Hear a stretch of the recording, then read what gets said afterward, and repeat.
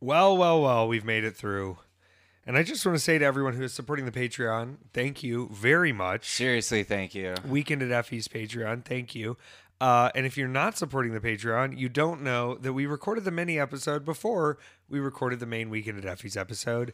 And I'll never tell you why unless you sign up. And that's not me saying you should. It's just saying I'm not bringing up what we got into. It was real. It was emotional. It was human. This will be too. I'm going to just talk from the heart. Who knows where we'll get? I'm not cured over here yet. I'm still a little stuffy nosed on what we were discussing, but it's fine. It is kind of like where you get through a TV show and they give you that one big flashback and you go, "Oh, this changes everything." Right. It does shift everything. And if you're listening to this now from the Patreon early, I suggest listening to the minisode first, but you don't have to. You could listen to it after. We went to Chicago, Peter. Peter, I want to reflect on you the first time I went to Chicago. Not the first time I went to Chicago ever, but when we went last year for the Second City Summit. Technically, the first year of the Second City Summit was a part of StarCast, and I fought Nick Gage, which was kind of a big coming out party for me. I had never had a GCW title match before. Barely anyone knew, there were people who knew who I was, but I was a relatively unknown. And, Nick Gage, that story of Nick Gage saying, we're going to find out who this motherfucker is with some ultra violence. That was a big night for me. And I remember being in that same building that we were in this weekend, the Grand Sports Arena. And now I have to tell you, after being in there as many times as I have, I don't know if it's a real place or if it's somewhere in maybe another galaxy where I process things every few years. Because that seems to be sort of the case we're on. Now, that second year I came back, I had another title match that Friday night for Black Label Pro against Jake Something. And I had a spectacular amount of matches. Were we doing the podcast at this point yet? Or were we not there last year when I had that Chicago weekend with Big Gay Brunch? I'm not sure if we were there yet. Maybe we were. Yeah, we had to have been. I believe we were. Yeah, because we're over a year now, so that makes sense. Yeah. Taking on 7 matches in 5 days is the dumbest thing I've ever done. And I reflected on that and said, I'm not doing that this year. I'm not going to do it. Because at the end of last year after my brunch, Sunday at the brunch, Big Gay Brunch in Chicago the last time, I was probably a little too rude to some people. I remember feeling just scatterbrained. I remember feeling not in control of anything. And it was part of that was just like, the things we discussed on the mini side, but part of that is also like, I've overdone it. Like I've just worn a human body out past its point. I am meat. We've said it before. We'll say it again. I am just a piece of meat with a spirit in it, hopefully. And that is hard to do. It's hard for the fans to be there and stand the whole time. And then for me to do that as well with the 7 matches on top and running a show, it's too much. So this year I said to myself, I'm paring it down. I want to not be just pulled as razor thin as I have been before. And it actually worked out in that aspect because I only had 3 matches the whole weekend. Granted, one of them is the War Games match still. And the disadvantage to this year's War Games match, well, we'll get into the disadvantages. I have a dead cricket stuck to my arm. What does that mean, do you think? I don't know. Maybe I'm going to take it as a good sign. Maybe if the cricket, I don't know. Jiminy Cricket, the new Pinocchio starring Tom Hanks, where he just plays. See, this is the thing. Hold on. Sidebar before I get into fucking Chicago. Okay, if Tom Hanks is the real Tom Hanks, okay, and wasn't replaced on Castaway Island when the oopsie daisy happened and they put the skinny guy in there, why does he keep taking roles that will, I don't want to say disguise, but I sort of want to say like, it's sort of like, you ever see Mickey Mouse and there's 100 types of Mickey Mouse, but every time you can tell it's Mickey Mouse, right? It's always Mickey Mouse. Like there's all the different styles of drawing and animation and this, but with Tom Hanks, I think they're obfuscating, I think is the word I'm looking for. I think they're purposefully obfuscating Tom Hanks in these roles so that we don't catch on to the fact that like, it's not the original guy. I think of like this role, the Baz Luhrmann Elvis role of Colonel Parker, the whole thing with the Polar Express where he plays a boy and Santa and a man.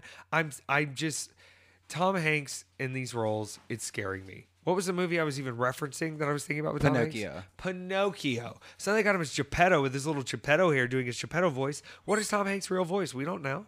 That could just be his red carpet voice. He could speak like this. We don't know. We don't know what inhabits Tom Hanks. And until I see him in person, I don't trust it. What's funny to me is I started my wrestling journey after consuming far too many psychedelics and losing my brain completely, melting away, losing my entire ego, and wondering if John Cena was real. And here I am a decade later going, I don't even think Tom Hanks is real. I clearly have not cured the bottom of this problem, but it doesn't eat me up at night anymore. I still think there's a weird glass ceiling where, like, also Westworld has messed my brain up with this. Some people are real. Some people are not. We'll find out later. I agree with that. I think there's some fill-ins for us, pal. I think so too. Makes me nervous, but then again, just be nice to everyone, you know? I also think that fill-ins sometimes are help. No, for sure. For sure. No, like the NPCs are not all bad, but I do think, like, think about this, Peter, okay? Some of these rags to riches stories that you have with people where it's like overnight sensation and they're here. If I went from, like, literally being poor forever to, like, being a trillionillionaire, I would imagine there are some risks with this that would have to be assessed by the government.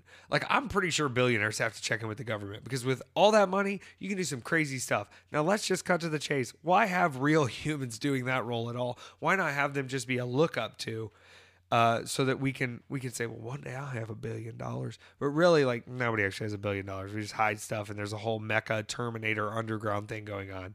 This is deep conspiracy. I don't think I should stick on this. We should probably talk about Chicago.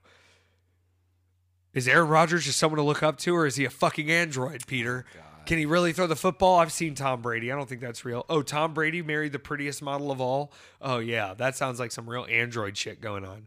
It's like that J-Lo movie where she's like, celebrities sometimes pick people from the crowd and want to marry them.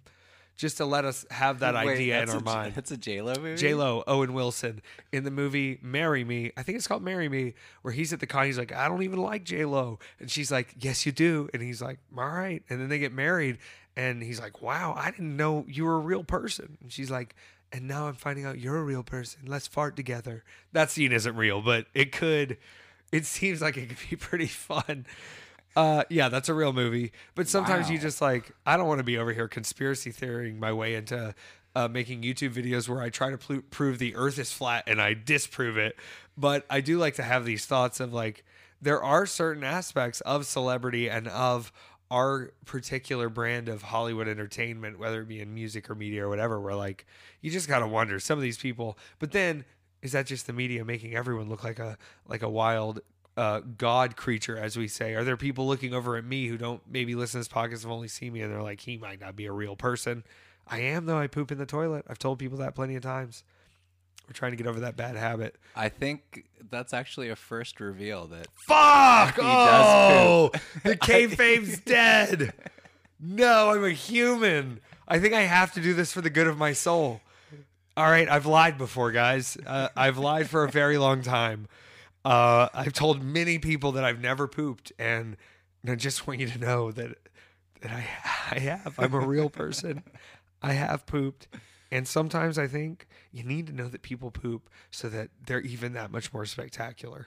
It's just like Lady Gaga did. You're like, how are you going to go from being this unapproachable and you're on a whole different part of the stage in a robot dress to just laying in with the people and letting it out like a fireside piano chat?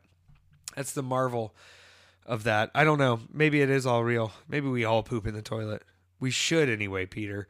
I haven't even gotten to Chicago yet. We had a great time in Chicago. I landed early. I caught up with Alley Catch. We could drag this out forever, but Trevor Outlaw picked us up, and we had a beautiful day in the city. Like, we just went around, enjoyed ourselves, took in the sights, went to Target.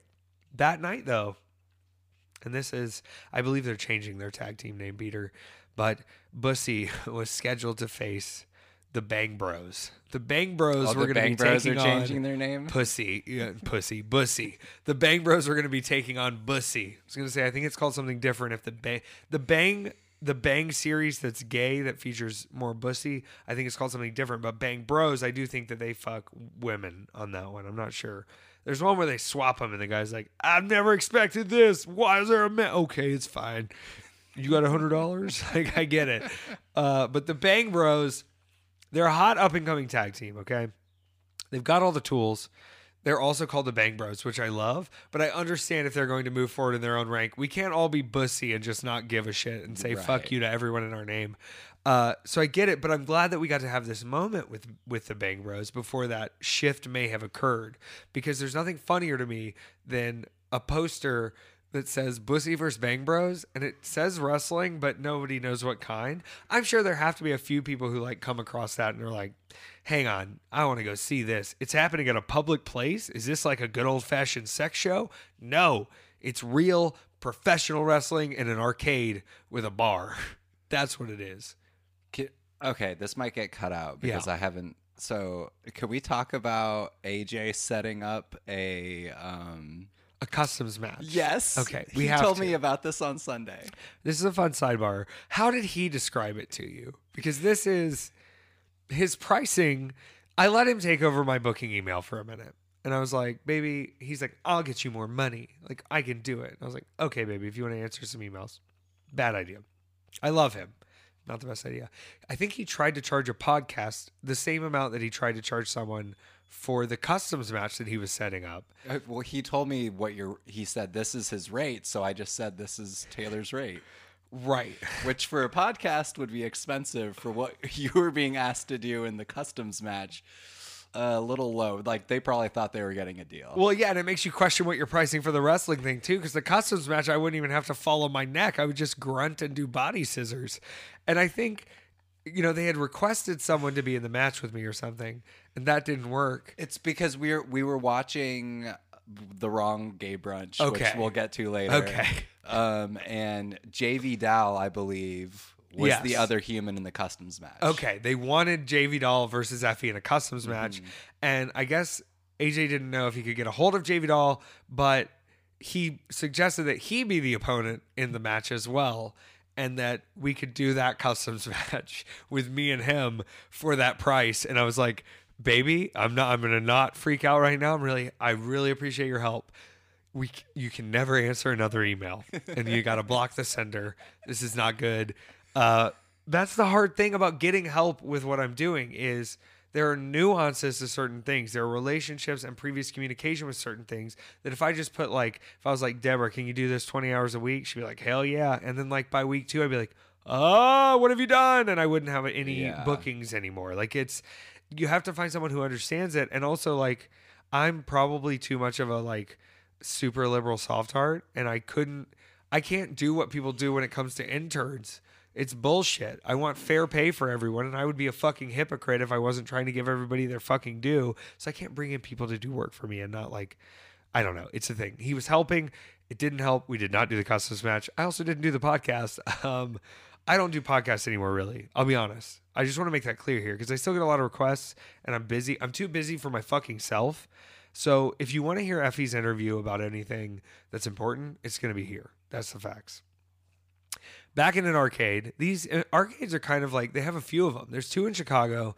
There's one in San Francisco. I think there's a couple elsewhere, the Emporium arcades, and they're extremely fun. And they kept handing me free tokens. Now, when I first got off everything and was completely sober at 23, I went bowling a lot. And bowling and skee ball are very similar. So once they handed me all these tokens, I just started ripping out the skee ball. And there was a few games where I'm killing it. And then I got someone and I was like, hey, record me playing skee ball because I'm killing it.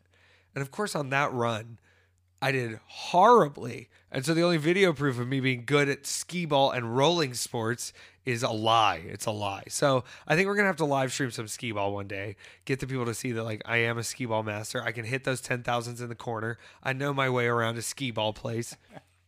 But that wasn't the reason we were there. It was the Bang Bros. And I think when you have a match like Bussy versus the Bang Bros, there's a hard battle I have to have in my mind, which is one, it's right there. You could just go have a weird, horny match. Right. 2, that's what they expect. You can never give them what they expect. 3, if you don't give them what they expect, will they come back for what it is? And 4, do these young kids need us to go all the way with it? So I put a lot of pressure on myself to call the balance out of that match to sort of figure out, hey, how do we make sure we bring in all of these elements, make it so sick, make it insane, go all the way? it was so hot in that arcade and I was working my ass off. But that was a hell of a match for freelance wrestling. It's on IWTV. Davey Bang, incredible. Did a lot of spots with him. He even had me running the ropes and shit and going real fast and doing a lot of moves. You know, it was an unfortunate end for Bussy. Bang Bros conquered the Bussy. And, you know, 2022 Effie doesn't lose, but later in the year, I'm starting to have to cover up those losses in a different way. Maybe I win in different ways, like I learn a valuable lesson perhaps or something. But in the other sense, no, it's okay to lose sometimes. And these guys are on fire right now. They trained with freelance. And I got to be honest, I probably shouldn't say anything, but I have a long friendship with Isaias Velasquez, who does a lot of the training for freelance and has been a freelance superstar.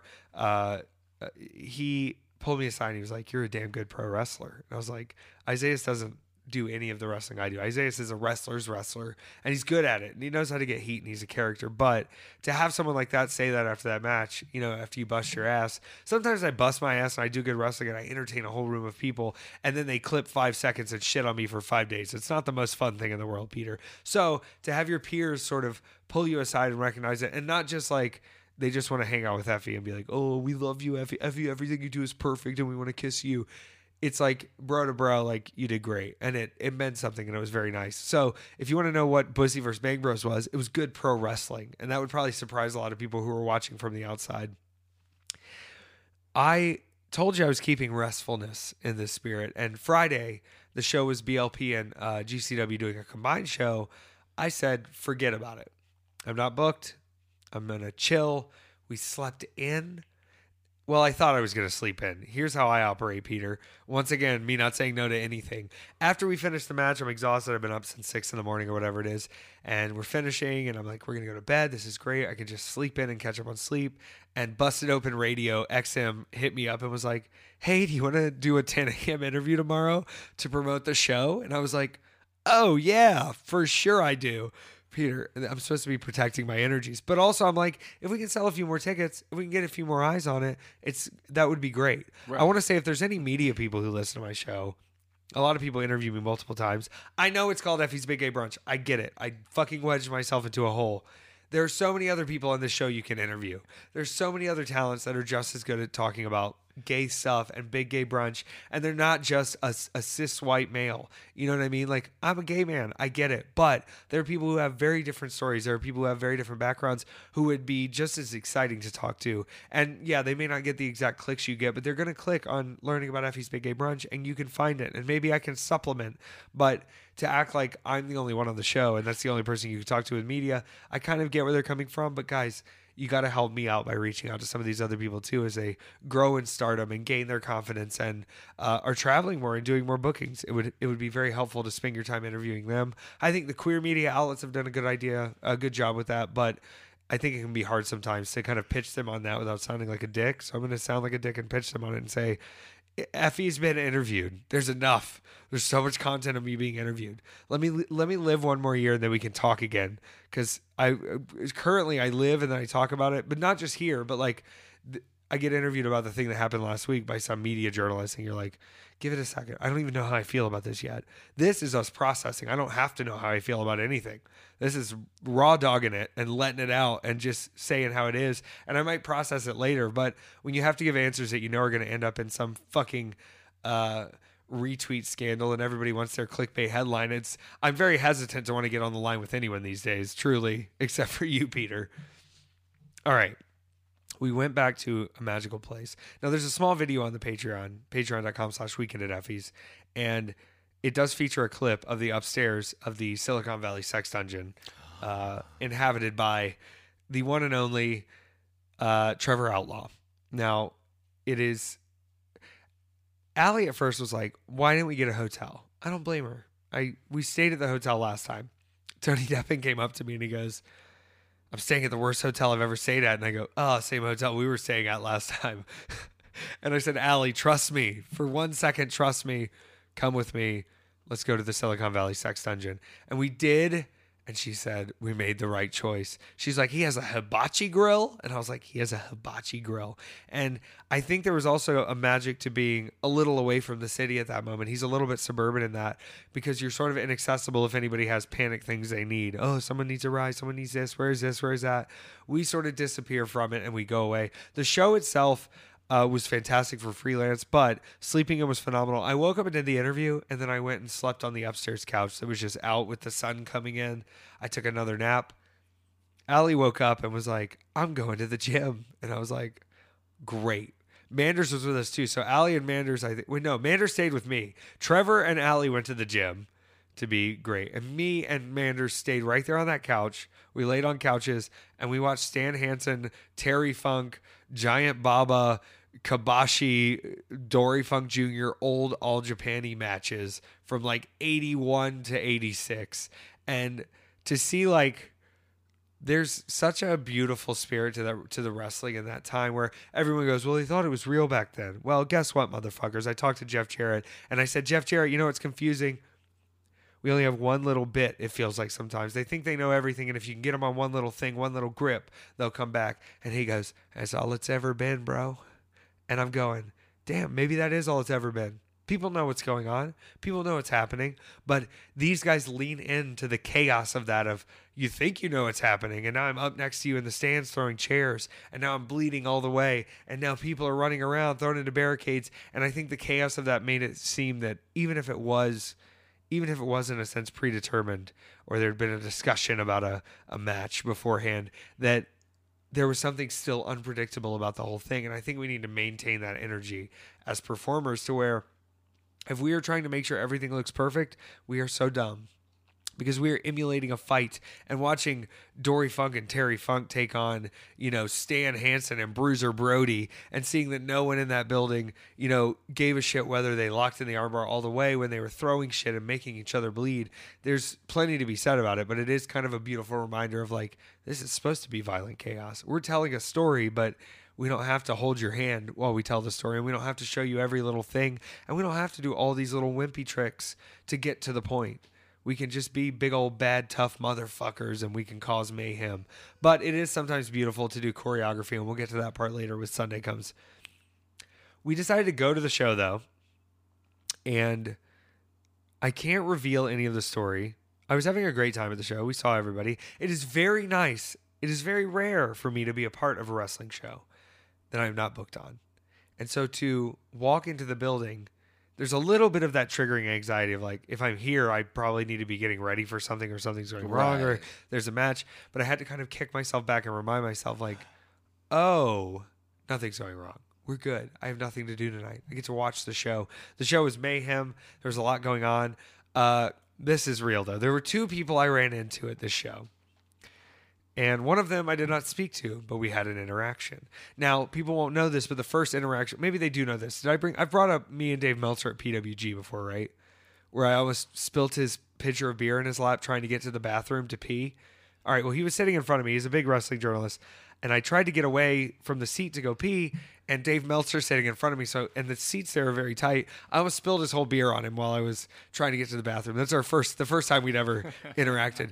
So second time, he really didn't like the match I had with Jeff Jarrett. I personally don't take any offense. And I also ask wrestling people to remember that, like, if you enjoy something, or if you think something is cool, or if you don't enjoy something, one person's opinion should never change that, especially someone who lives in, the attic with papers all over the floor and barely has, functioning social skills to leave the house. You know what I mean? Like, this is probably not the guy to take all your advice from. But he has said plenty of shit. He knows his way. I was on a vibe because I was in a great mood and things had gone well. We got through the first match. I've got War Games tomorrow, obviously. And I see Dave Meltzer backstage. Now, I think he's there because Brian Alvarez had a match, which, for as much shit as Brian Alvarez talks, he's a very nice fellow to me. Terrible fucking pro wrestler. Please, guys, I get the joke. Let him be a wrestling journalist. Please stop letting him in a wrestling ring. It is uncomfortable to watch. Wait, he's a he like used to be an MMA fighter, and then he was like an indie wrestler for a second, but now he like will take the occasional like comedy booking, I guess. But it's like not even like bad on purpose. It's like, hey bro, like maybe we gotta do you want us to help you run the ropes earlier in the day or something? Could we?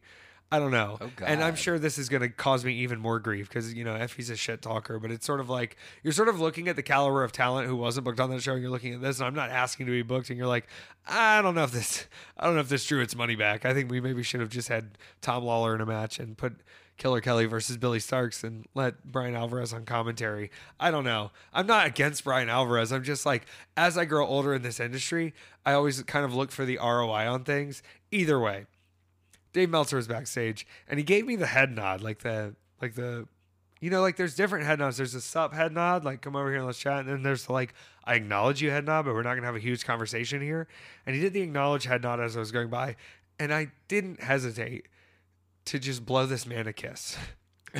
I blew this man a kiss full on, all the motions, kept walking, went away and went, what am I even doing? Like, what am I doing here? Just being as Effie can be. I didn't mean anything by it. But yes, the second interaction with Effie and with Dave Meltzer is me yawning right now before I tell you, which is I blew him a kiss.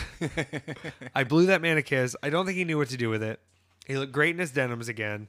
No shade to anyone. Please stop taking anything I say like it's my rule in wrestling is this. If you're above me, we're feuding. If you're making more money than me, if you're more well-known, we're feuding. You dumb motherfuckers. If you're under me, I'm lifting you up. I want to bring you up. I want to put you over. I want to make you shine. I want to tell people about you. But if you're above me and making more money, I'm feuding. Do you want to know why, Peter? Does this make sense why? Because if I'm feuding with someone who's above me and they agree to a match, I go up. Yeah. This is the oldest tale of time. Of course I'm going to shit talk people. That's what pro wrestling is. I'm not personally attacking people. I'm not like, ugh, whatever. He's a bad wrestler. Brian Alvarez is a bad wrestler. That's objective. For someone who rates wrestling, he should try harder. Dave Meltzer needed me to blow him a kiss. That's all I got to say about that.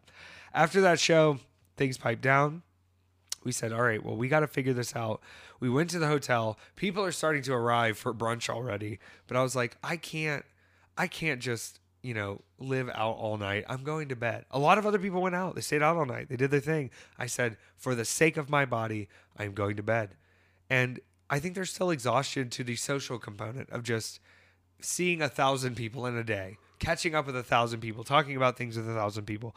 There's a social component where, like my mom said, sometimes you got to get away for a second. Sometimes you got to close your brain. And it's not that I was at a point where I was like, I have to get away. But it was like, if I go do this now, I'll be even better tomorrow. We'll be less strained. Knowing that your battery's a little low and not risking the phone going dead, So I rested. I slept in. I had to wake up a little early, though, because I had to go get the rental car. And now this next part, I'm not going to be shady because everyone worked really hard. But I had people that I thought were going to be using this rental car to pick people up from the airport. Now, it ended up being a blessing in disguise. I was a little rude to some of the talent previous in the week because they had been sort of questioning like the details. And I think they were probably in a fair mood to question the details, asking things like, will we have a ride? Will we have this? Will we have that? And I'm going, a lot of the people, only the people asking me were people who have worked on my shows before. And I can go back and go like, y'all, there's never been this issue. Why would you ask the first time? I've told you, someone will be there to pick you up. We'll be there to take you to the hotel. And I didn't know it was going to be me. I should have known it was going to be me. I didn't know it was going to be me. Some opportunities came up for people on the settlement series, and I'm not going to deny someone the opportunity to go get a booking, to go do what they need. The car's in my name anyway. This is probably safer. I picked up 5 different people, got them all driven around town, got them all settled at the hotels before I went to do the war games. Like, Wow. I'm doing all of this sort of like, as I'm like, all right, well, I'm going to go bleed here in a couple hours. I'll see y'all soon. And they're like, well, can you take us to the show later? I'm like, I got to be at the show now. There's sort of a limit to my ability to do that. You know what I mean? I would be delighted if I got an Uber and you pulled up. Well, it was also kind of nice because, I'm picking up the people who were concerned and going, what'd you think would happen? Now, there were plenty of other pickups to do, and thankfully, other people took care of those pickups Sunday morning, which are like the worst of the worst pickups, and getting everybody there in that way. And then getting people to the venue, too. Shout out Mateo Valentine, Chicago baby, helping us out, and was on the show, showing out as well. But I think it was also a way for me to just sort of distract myself from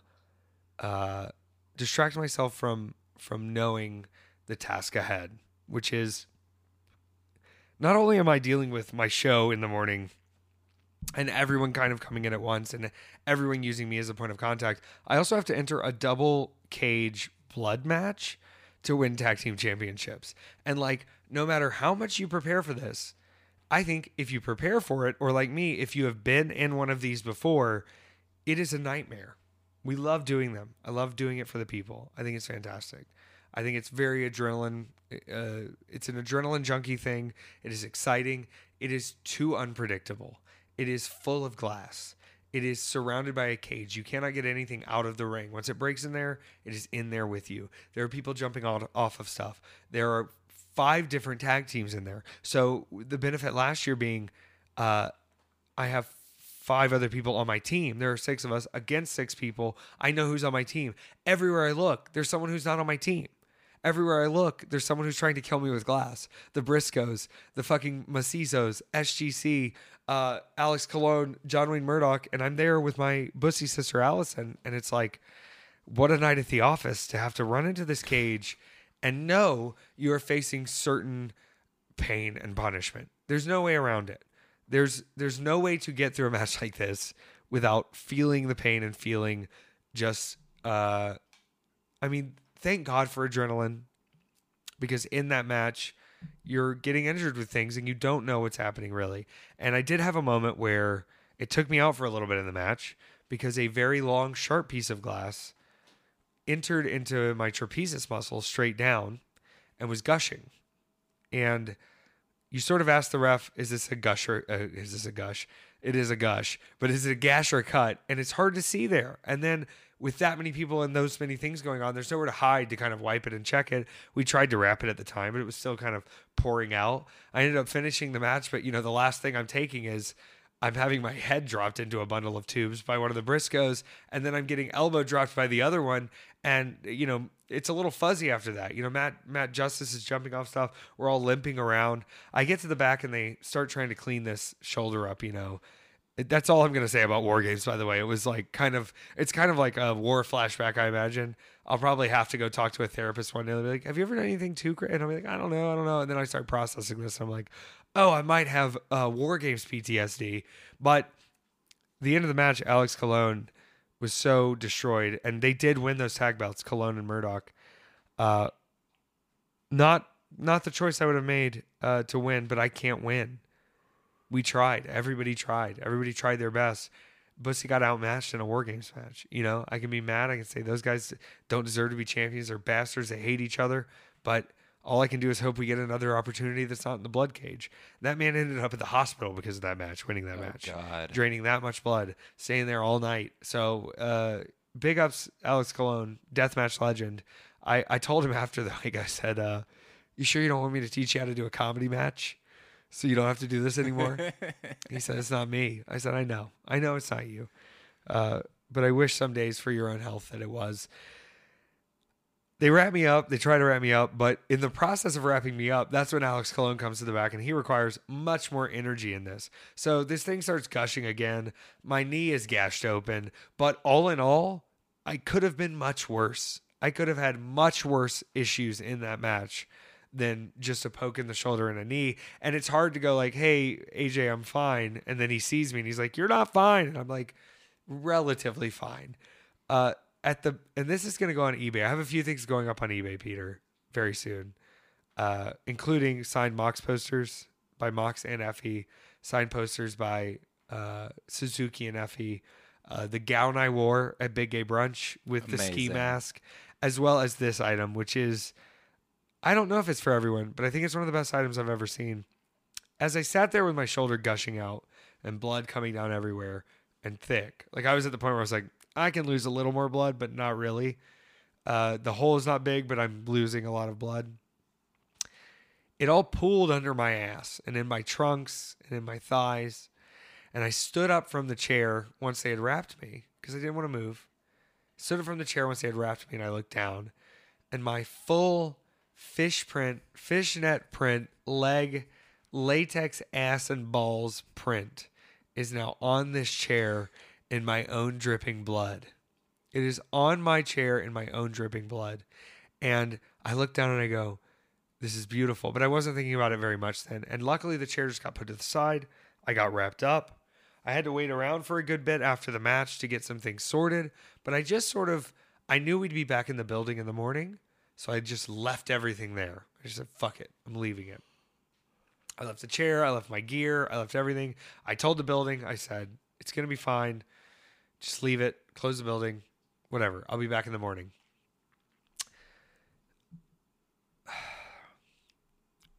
I'm going to get back to the morning because this piece of chair, this chair was beautiful. The print had dried, and I saw it the first thing when I came in that morning for the brunch.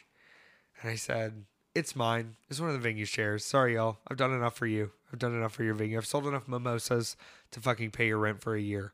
Welcome to the microeconomy of Effie. I'm going to start collecting it like a gang warrior or whatever. You go, Effie, back on the... No, I'm not going to do that. I'm being a piece of shit. I said it was mine. I wrote War Games with a Y in it. I wrote Effie's Big Gay Brunch, and I signed it, and I held on to it. So that will be up. That item, the blood chair, will be up on eBay soon. I don't know when. In the next few weeks with the traveling, I don't know when. But we're going to figure this out. We're going to be fine, Peter. I have a feeling. I'm hopeful. But I left after, and, the tradition last year, back to protecting my energies, was Matt Justice going, do you think Sting slept after Starrcade? It's like, I don't know. We better go ask him. He's wrestling now. I'm sure he gets rest now. But we stayed up all night last year, and it was mostly adrenaline and people and seeing our friends and knowing like, do I sleep 2 hours and wake up at 8 to go to my brunch, or do I just get through the brunch and then sleep through the rest of the day? And that was the decision I had made at that time. But this year I said, I'm going to hang out with my friends for a little while. I'm going to enjoy myself. But then my ass is going to bed. And I chose that, and I went to bed, and it was beautiful. I woke up that next morning. Things had already started moving. Things were already happening. Airport runs are happening. I don't like waking up into chaos, especially as someone who is addicted to nicotine. I don't know if you've woken up as a nicotine addict in the morning, but there's a tightness and a light worry and an anxiety that is there based on just nicotine. If you're addicted to nicotine, you've felt it. You know it. You wake up, and especially once I get the coffee and it's like you're ready to clear this thing out, you got to get some nicotine in you. Waking up into a lot of messages that currently have to be dealt with is usually stressful. I was prepared for it. I was ready for it. I knew the nicotine was coming. I didn't even look at my phone. I smoked a joint. I hit my vape. I chilled, and then I checked my phone. Because you know what I figured out that I forgot for a long time? This used to be a trick I would tell people in management. Don't answer your phone for 15 minutes. If it's an absolute crisis or an emergency, if someone's health is at risk, if they've told you this, do it. But if you have assessed the problem and you're going to call them back, or you're going to set something up, or you're going to see what happens, 9 times out of 10, when people have called me with worries, I'm not the one who actually fixes it. But I take on the stress of it. I've got to hear the worry. I've got to start doing research. As soon as I get to a solution, hey, we figured it out. I finally remembered that for the first time in my career. As I sort of reflected on, I said to myself, I never want to be middle management again. And it's because I don't like being the one that has to fix it for everyone else all the time. I'm very good at it. You know this, Peter. Peter, you're the same way. Mm-hmm. But how do you put this? I'm not ignoring the problems by any means. But I sort of said, you know what? There are a lot of capable adults around me. If I teach my kid how to ride a bike, but I have to hold the bike the whole time, I've never taught my kid how to ride a bike. And so I sort of laid back and let things happen. And if they really needed me, they needed me. But if they didn't, they didn't. And if you asked to help with something, I gave you something to help with, or I gave you someone to contact to help with it. And so by the time I arrived to the brunch, everything's already rolling. Everything's already happening. The show's on the road. The food's getting set up. People are practicing in the ring. Everyone's meeting each other. Chairs are being set up. I saw Moondog Murray, who was on the show. He was just there to volunteer and help out and set chairs up. And he came up and said, nice to meet you. And I purposefully did this. I left a spot in that scramble because I said, I bet I'm going to find somebody that weekend that could use the spot more than somebody I need to bring in right now. And he was there earlier than me, setting up chairs, helping out. Chicago native, I think, from what I understood, and was friends with some of the other people on the show. And I said, you're on, dude. I've seen your stuff. He's DM'd me before. This is the part where, like, it is hard to be an emotional person. Sometimes you go to people and you go, well, how do you do this? Or how do you get through this? Or how do you find this out? And their answer generally is, I'm a psychopath. Like I remember thinking a guy I used to, like, I think about him all the time because he was always very good at business. My former boss. And I'm not going to name him. I'm not going to bring him in. But I sort of have the reflection of like, a lot of the things he did, he was able to do because like he had no emotional connection to any of it. And it was just like, no, that's what you do. You just like get rid of people and you just like refuse to give people their money. And if you broke grandma's cabinet, you just give her 60 cents a pound. And so having that kind of mentality, it broke me from wanting to be in middle management, of being told by my boss who pays my bills, this is what you have to do. And then having to go and be the one that breaks the news there. I don't ever want that middle management feeling again, but I used it to the best of my ability in this way because I delegated. I was there. I was not the in-between necessarily. I sort of was pointing at other people who could do the work. But that skill was very much so useful in this way. And I found a way to do it with emotional connection and with a way of sort of treating everyone as humans and treating everyone politely. And to see that show come together the way it did and to see my skills that are, it's triggering to me that I'm this good at management. And I don't know when it won't be, because being that good at management put me in a position to get started in my wrestling career and fund my outside activities and be able to put out merch and do things. But it also like almost broke me emotionally to do those things and to have to treat people like bad people. And, you know, it's a tough thing, but to be able to go back and kind of cherry pick those things and go, it is going to feel triggering if you're using these skills, but you can't just go with your hands in your ears and act like you don't know what you're doing here. Right. You don't need to give everything. You don't need to milk yourself out. You know, as we said earlier, mommy's milkers are running out of milk sometimes. Okay. Sometimes the teats are dry. And I got a lot of people sucking on the teats sometimes, and it can be a little overwhelming. But to not add my skill to that would be dismissive and would be destructive to other people's, you know, hard work that they're putting in. And I feel like it was the most well organized. I was the most energy rested I've ever been. I was the most together I've ever been for a brunch. Everything came together. It was an honor to work with Maxie and Paler.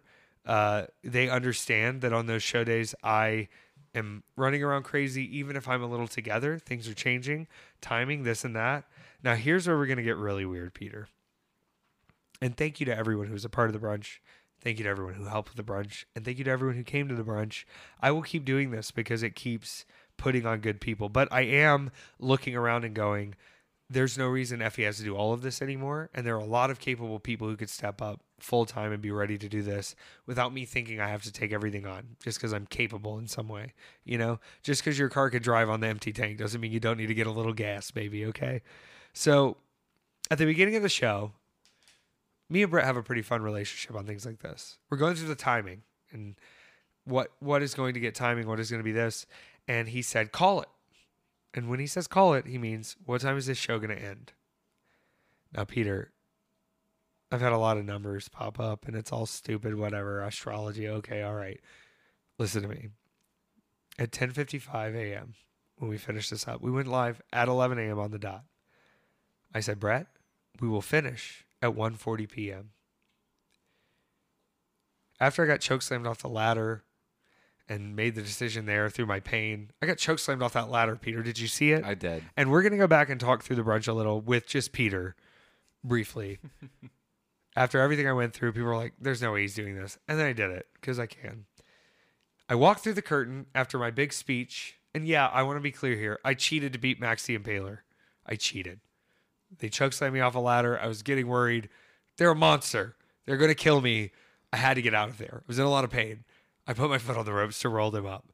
I had to do it. Okay. I got back after my big hoorah speech. And I don't plan these speeches, Peter. I'm like, I'm going to give a speech at the end. I probably say, I'm going to say something. I don't know what the fuck I'm going to say. I don't know what I'm feeling. But at that point, I'm so spent and out and I'm done with everything that it sort of unloads and I let it out and I say what I want to say. I even got a little bit booed at one point for something I said, which I was very fired up on because it lets me know that Hollywood Effie, there's money in Hollywood Effie. I walk back through the curtain. The first person I walk up to, Allison Catch. I say, Allie, time. She holds up her phone. 1:40 p.m., Peter. Screenshot it. Beautiful. Screenshotted. We finished exactly when I said we would. Last year, the show was timed out in Dallas. I guess it was this year. In Dallas, the show was 3 hours and 13 minutes. which is the exact length of Return of the King, Lord of the Rings, Return of the King, before it hits the credits. And I think that's a perfect length. I do think it was a little long, and I think I could have tightened things a little bit. I made changes to tighten things a little bit. I didn't know I would be exact, but it lets you know not only can Effie time a match, Effie can time a show, and Effie timed that show down to the minute. So this is where it gets a little confusing, I think, for people. And now I don't want to bring up the tumultuousness going on in AEW, but I will say this to anyone who is a wrestling fan and who is around wrestling or who is a wrestler. This shit moves so fast. Vince McMahon isn't even at the WWE anymore. Everything shifts in wrestling so fast that you have to just give your all and give your best. No goal you hit, no place you get to will make you feel complete as a wrestler. But I can say now, no matter what anybody says at me, I can do anything I need to do in wrestling. I can do a hardcore cage match. I can do an Insano match with the freelance guys who are running spots with Mustafa Ali in their spare time and hit me with a victory roll spear. I can run a show. I can time a show. I can time a match. I can do a main event. I can do a 6-minute spot. I can cut a promo. I can take you back. I can give to the people what they need. I can be an entertainer. I am very good at pro wrestling. I am better at all aspects of pro wrestling than a lot of people who ever get signed or are on TV. And a lot of times, if you look at TV careers, they don't go past 2 or 3 years anyway. I am true to me, and I've dealt with a lot of problems because of it. But I know in my heart that there aren't many others who have the same mastery that I have or the same experience I have. There are plenty of people who are very good at all of these things, but I know through my unique experience that validation will never come from those others. It is great to have success. It is great to have everyone around you love you. It's not as fun when they all hate you, but I get it. But I validate myself, and I know I am good at all of these things. And I hope that if you are seeking validation in different ways, in different formats, that you will be able to understand that at the end, no matter how high you get up, no matter what promotion you get, no matter, if you set a goal and you hit it and you guys still feel a little weird inside, it's about you wanting, it's about you. Let me just say that. It's about you. Not in a narcissistic way, but in a way where you go, the rest of the world could disagree with me, but I know in my head I'm doing the right thing.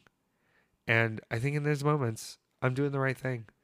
And it'll play the way it plays, Peter. But hopefully in this grand change of things, I could have never imagined where I'd be here years ago. I could have never. I wanted to do this because I was so confused about what was real anymore. And I said, well, there's only one way to find out. I said, I'm going to itch forever if I don't give this a shot. And now that I've competed with people at every level, I have seen superstars, they say, well, he's never done that. I've done everything that I need to do. That doesn't mean I'm going anywhere. It doesn't mean I'm done. It means I'm a fucking sharp knife. And I'm a sharper knife than I've ever been. And the more I learn about things that we're supposed to be worried about in reviews and, getting on certain things or listening to certain people, the more I realize at the end of the day, one day we all return to the earth. This is dark, Peter. One day we all return to the earth. I will not be disappointed in my behavior, in my actions, or what I've been able to do. And there will be toughness in it. But with toughness comes reflection, and sometimes I need reflection. I hadn't reflected in a long time, Peter. I hadn't sat down and just been with myself and plug the Patreon as my eyes swell up. There's a mini-sode there that I think is good for everybody to hear. And it's very nice to have this podcast as a podcast, but it's very nice to come talk with you, Peter. And not that you're a therapist, and I know I sometimes overtake the conversations, obviously, but you got to have people you can lean on. But you got to be able to say to yourself, whether they're agreeing with me or not, I think I'm doing what's right for me. We got any questions, Peter? We do have questions. We're doing Patreon questions now. I hope that you will take the time to support us there. And if you can't, I understand. But if you can, let me know. I'd love to hear them. So I was invited over to your apartment while you were at Big Gay Brunch. Oh, I didn't even bring this part boyfriend. up. And I was the first one there. Well, I was the only one there with AJ for a little bit, so we hung out. And he's an amazing host. I had like 5 cold brew coffees. Like I'm really impressed when people remember that I don't drink, and that Yeah. like actually means quite a bit to me. He told me that when he invited you. He said, I got him coffees and stuff. Do you think he'll like it? And I was like, yes. I totally get that, like, it can be anxiety inducing, and he seems a little bit anxious, but he cares so much about people like having a good time and feeling welcome in his space, and like things being clean. And I got like a different appreciation for it. Just He hanging out is with him. a consummate host. And I think we both have that hosting tendency, but his is a little more like there's a detail to it that if I'm having to participate in it, can be a little tough for me, but it is magical to see what he goes for. And like there are times where I don't think it's always appreciated when he goes above and beyond for those things. So to hear you say that, I hope you pass it along to him, and I'm definitely going to pass it along to him too. I told him many times on the day that he was, Yeah. and I made sure to text him after. That's but, fantastic. Did you enjoy the show, Peter? Now we have to talk about, I'm sorry, I'm cutting you off.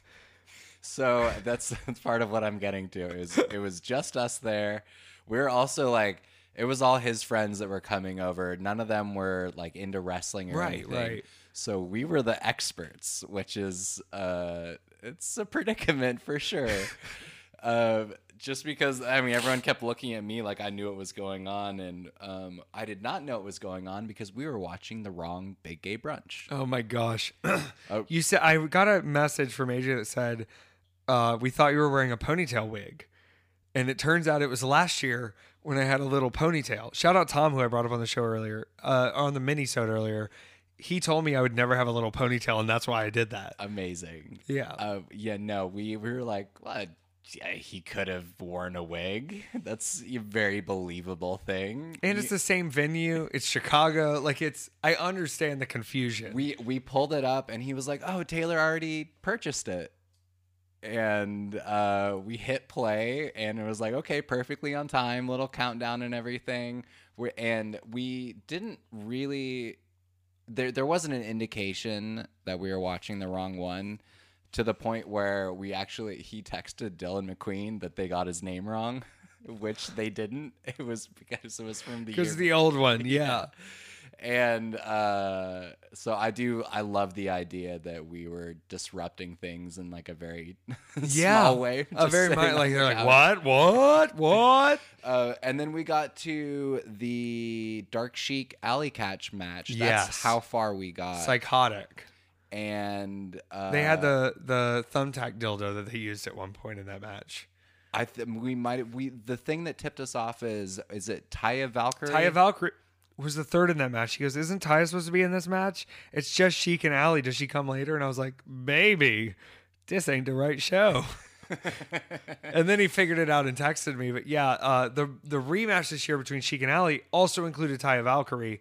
So I'm glad he caught on to that. But he likes Taya Valkyrie, so of course he was like paying attention to that part. Yeah. So if you notice any of the tweets from the Weekend at Effie's account, it's all from the wrong Big Gay Brunch, which is why there was confusion when I was looking at Twitter. But I was like, I don't know wrestling. I'm probably just confused anyway. Someone did ask me about if I thought this move was this move or that move, and I just said yes because I have no idea. But we did watch. I don't think moves should have real names. I think you just call it what you want. Yeah, we flipped over at the end and we caught the actual Alley Catch and Dark Sheik and Taya Valkyrie. Yes. And then we watched your match, and that's as much as the Sunday that we watched. I think that's incredible. You watched Back in Time, Front in Time. It's kind of nice. Like, it's frightening and triggering, like I said, to keep walking into this building where like I've bled and I've died and I've just had so many of my wrestling memories there. But also there's sort of the benefit of like, I survived a whole nother year. I am still here. I am still over with the fans. I'm still able to put on these shows. There's like there's a mystical property to it almost, you know? It's I'm glad you got to see both, Peter. Parts of both, it is, as they say. Yeah, Maxie and Paler, it was not the wisest move for me to book myself against them at that point in my weekend, but I was also like, I don't have to spend any more energy after this. I will say afterwards, just going back to it, We had a wonderful time all together at the hotel, hanging out with Jayla J, hanging out with Eddie McQueen, hanging out with JV Dahl and Devon Monroe and Ashton Starr, and the SGC boys came by. Matt Justice and Manders came by, and Mance, while we were all the gays were there. And I think there's sort of like, these guys are like well-known wrestling stars, right? And so I know they're my boys, but you sort of walk in and they've never met these guys before, and they're very, very heterosexual looking and very kind of tough and intimidating. And then like you realize they're all big softies, and everyone was just so bonded and having a great time. Dark Chic too. She saved my fucking life so many times this weekend. What a blessing she is all the time. I can't stop gloating over how much I love Dark Chic. She's also one of the people who will look me and be honest with me and like be like, stop fucking doing that. And you're like, what? She's like, look what you're fucking doing. Stop. It's not good. And having those people around you, it is magic. They're not just coworkers at the thing. They're just like, hey, on a human level, look what you're doing. Chill. And I need people like that, like Dark Chic. Allie's like that too, but Dark Chic's, I don't want to say slightly more responsible, but I love Allie Catch. She had a big weekend. All right, let's get into questions. So this is from Steve. Not a question, but I went to a trivia night last week, and it was name that song and artist for extra points. When Goodbye Yellow Brick Road came on, my girlfriend and I looked at each other out loud, yelled Effie, and started singing along. Just wanted to share that. Synchronicities everywhere. I appreciate that very much. Someone asked me what happens when Elton plays that song on his tour. That's when I sneak into his green room and steal all of the snacks. Every time he's playing that song, I sneak into his green room like a little imp in the night, and I steal all his snacks. And he gets back and he goes, "Where are the snacks?" And I go, "Gah." What kind of snacks does Elton John eat? He only eats frozen grapes. Okay. And I like frozen grapes. 24-year-olds. I don't know about Elton. Effie, this is from Vamplet. Vamplet. What is one thing you as a performer wish fans understood better about wrestling? Either as an industry or the performance art itself, or both? I think what they should understand, and no wrestlers will really give you this answer because they want to be tough, is matches exhaust you, but it can also be exhausting just being at those shows, just on a social level, not in a bad way, not in a way where we don't want to see people. And I think sometimes I want to make sure if people are coming out to see me on purpose, that I'm going out to these people, that I'm letting them see me, that I'm giving them that version of myself. But there are sometimes where it's like, I'm a little on autopilot and I need you to bear with me. And if people don't come out, don't hold it against them. I come out all the time. I try to come out every time. There are a few instances where, like, when Jeff Jarrett concussed me with a guitar, I did not come out. When Jon Moxley headbutted the shit out of me after that title match and I was feeling it, I did not come out. But for the most part, I'm trying to come out. Just give us a little patience and be mindful of the time with us. Get your pictures, talk with me, take it. But sometimes, if you want to see me with panic eyes, I'll look at you. I'll be in full conversation. I'll be talking to someone, and I never want to run anybody off. I want to have moments with everyone. But then I look back and I see that the line has tripled, and I'm like, oh fuck. And like, I don't eat a lot before the matches. I like to eat after the matches, and then it gets so late that there's no food. Just be mindful of our time. Be mindful of that. But please come say hey and come spend time with us. If someone's not out there though, don't be offended. It's they probably needed it. All right, this one's from Julie. How do I get Peter to read my birth chart? Okay, Julie, I don't know yet. We have to figure this out, and I feel like this is something this is one of those things where it's like in desperation we figure out moments. I think this is something Peter should start offering, on a real level. Yeah, so my general life plan is to actually head into doing that professionally. I don't feel comfortable charging money for that yet. Reach out to me. Shoot me a DM. We can set up a time and do a consultation, send me your birth data or whatever and like what you'd like to focus on. It's really good for me to get practice, especially looking at charts that I haven't seen before, just to, get an idea and everything. That's only going to be for Patreon folks, Yeah. Most definitely. Shoot us a message on there. Let Peter know if you're interested. I think, I want to start making the discernment in the Patreons between the smaller and higher, scale of support, and so we are looking at a few different options to make that higher scale a little bit better for you, because I really appreciate your support and I want to make it worth your time. I talked to Allie about this. She's like, I had the same concerns. A lot of people are just there for just to support you, but also like they want the stuff, so you have to balance it. But I want to make sure we're giving everybody their value when it comes to the podcast. Not just the early podcast. I know that helps, but a bunch of other stuff too, and kind of a little more behind the scenes since you're taking care of us.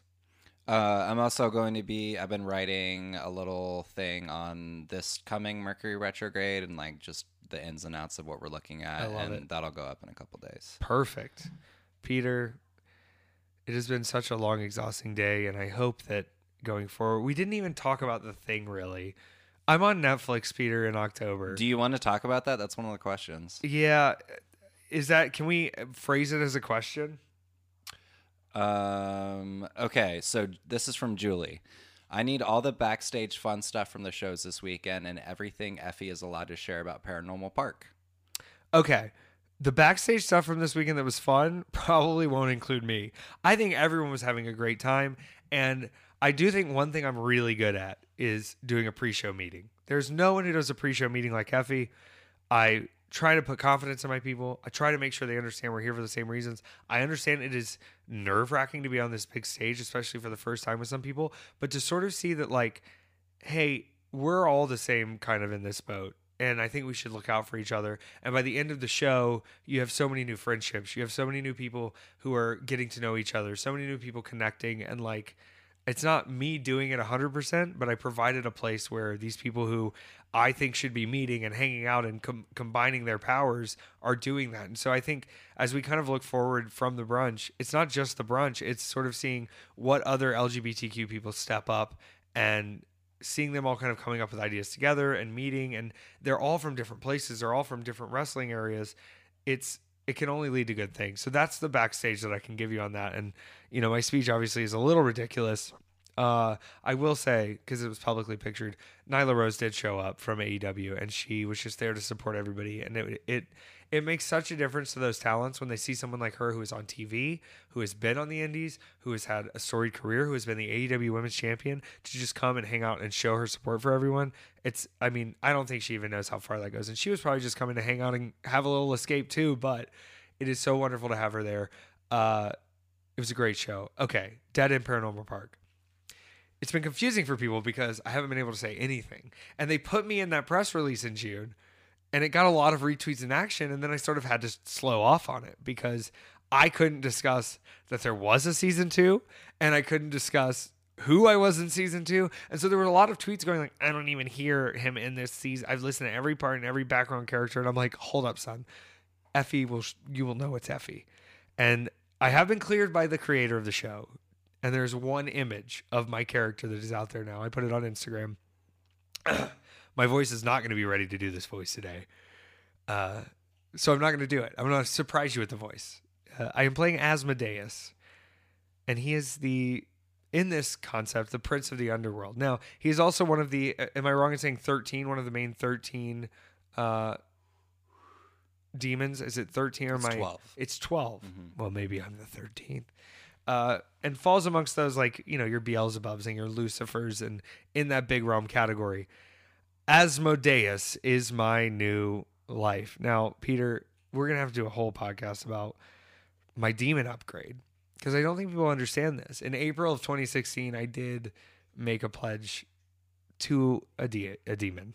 Have we talked about this on the show a lot? We've talked about it a tiny bit. I went to my favorite occult bookstore with Will the other day, our mutual friend. Yes. And was flipping through a little demonology book, and I was like, oh, hey, there's Taylor. Hi, it's me. I don't talk like that on the show. That'd be ridiculous. I will say, too, I get some cameos of things in on other characters. That's very exciting. When I made this pledge, kind of, at the time, intentional yet wistful, I'm a wild cat, I got to tell you. 5 years almost as a date from when that happened is when I was offered the role. So this, and you're going, well, what does this have to do? The demon I pledged to and the sigil on the back of my leg, Citri, is a lower level version of almost the same identical demon. Still a very powerful demon, but a demon of lust. And Asmodeus is the largest demon of lust in existence, the most powerful demon of lust. So I've gone from pledging myself to a smaller demon of lust to now portraying the most powerful demon of lust in this story and in a cartoon that I think It is TVY7, but I don't think it's just for kids. And I think there are a lot of adults that are picking up on this show. And with the themes of, LGBTQ acceptance and anxiety and things like neurodivergency and autism and things that I'm learning about, they are tackling a lot of tough personal stuff with ridiculous stuff inside this paranormal park. And when you see sort of towards the end of the season, there's the demons who we've been worried about, but there seems to be something else going on. There seems to be a lot going on. This character arc, I think when you're introduced to this character and you understand what's going on, it's genius. It's brilliant. I am honored to be a part of the show. I think somebody told me the other day, they said, Effie, you're cement. I said, what does that fucking mean? They said that you could die or disappear or something can happen or you never have another match. And like, you will still have some sort of permanent legacy, I think. And they were talking about the brunches and they were talking about this and that. This is now going to be a global thing. I'm going to be heard by people around the world. I'm now castmates with people like MJ Rodriguez and people like, this is crazy, Alan Cumming. That's so wild. Haley Joel Osment's sister, Emily Osment. I was watching her on a show yesterday. Patrick Stump did all the songs on the first season. And luckily, you may recognize him from Spider-Man. I think he was in No Way Home, and I think he was in the other one briefly. Zach Barrick, who's the main voice of Barney on the show, will be interacting a lot in this show. And so I've been really excited to see how much Zach has blown up just from this. And knowing that they were already in Spider-Man and already doing these other things, the press has been so good. And to have like a real life trans dude who's out here just being himself, it means so much to so many kids. And to be a part of that bit of representation and be a big gay demon, boy, I couldn't be any more excited, Peter. Amazing. I love it. I'm stoked. Do you want to end with a fun question? Please. All right, this is from Mike. The last time Effie was in Portland, my partner had an adult edible which hit right as we got to the meet and greet line, and they decided to have everyone sign their Golden Girls bags as the one they identify with. Effie, why do you identify as Dorothy? What is the energy in both members of Bussy being Dorothy? And Peter, which Golden Girl do you identify with? And real quick, gotta point out, this is one of my shortcomings as an African. I have never seen one single episode of Golden Girls. Not one? Not one. It is quite possibly one of the best shows of all time. It is female focused. They tackle hard subjects. It's not based in things that are I don't know. There seems to be a lot of shows in that era that are kind of like families with kids and this and that, and they sort of deal with those things, but it's like it gives you the reminder that at any age and with your friends and with your family, there's going to be weird things to deal with. And it's also just so well written and they're fabulous and they don't take shit. I'm going to explain it here because I think we are all a little bit of each Golden Girl. Like we're all kind of like dumb Betty White. We're all kind of like angry mom. You know what I mean? We're all kind of horny Blanche, but Dorothy. And see, I don't think Effie's a Dorothy. I think that Taylor is a Dorothy. But I think that she's got she's got a lot of goals. She's been a little setback. She's trying her best, but she's always going to be there with that straight line knowledge kind of. Now she has to be pulled in sometimes, but there's something sort of, it's not, she's the one. I can't always explain it. I wish I was just horny all the time. I wish I was a dummy who can't get everything together. I wish I was just able to slap some wit at you and go out and surprise your daughter with you having sex. But she's sort of that central core of like, not just reacting to everything, but sort of having to be that little anchor in the middle. So maybe we both feel that way. What about you, Peter? You want to be horny? You want to be confused? You want to be a witty old grandma? Or you want to be a little in the middle? I guess probably a little in the middle. Yeah, I think that's where we all kind of fall.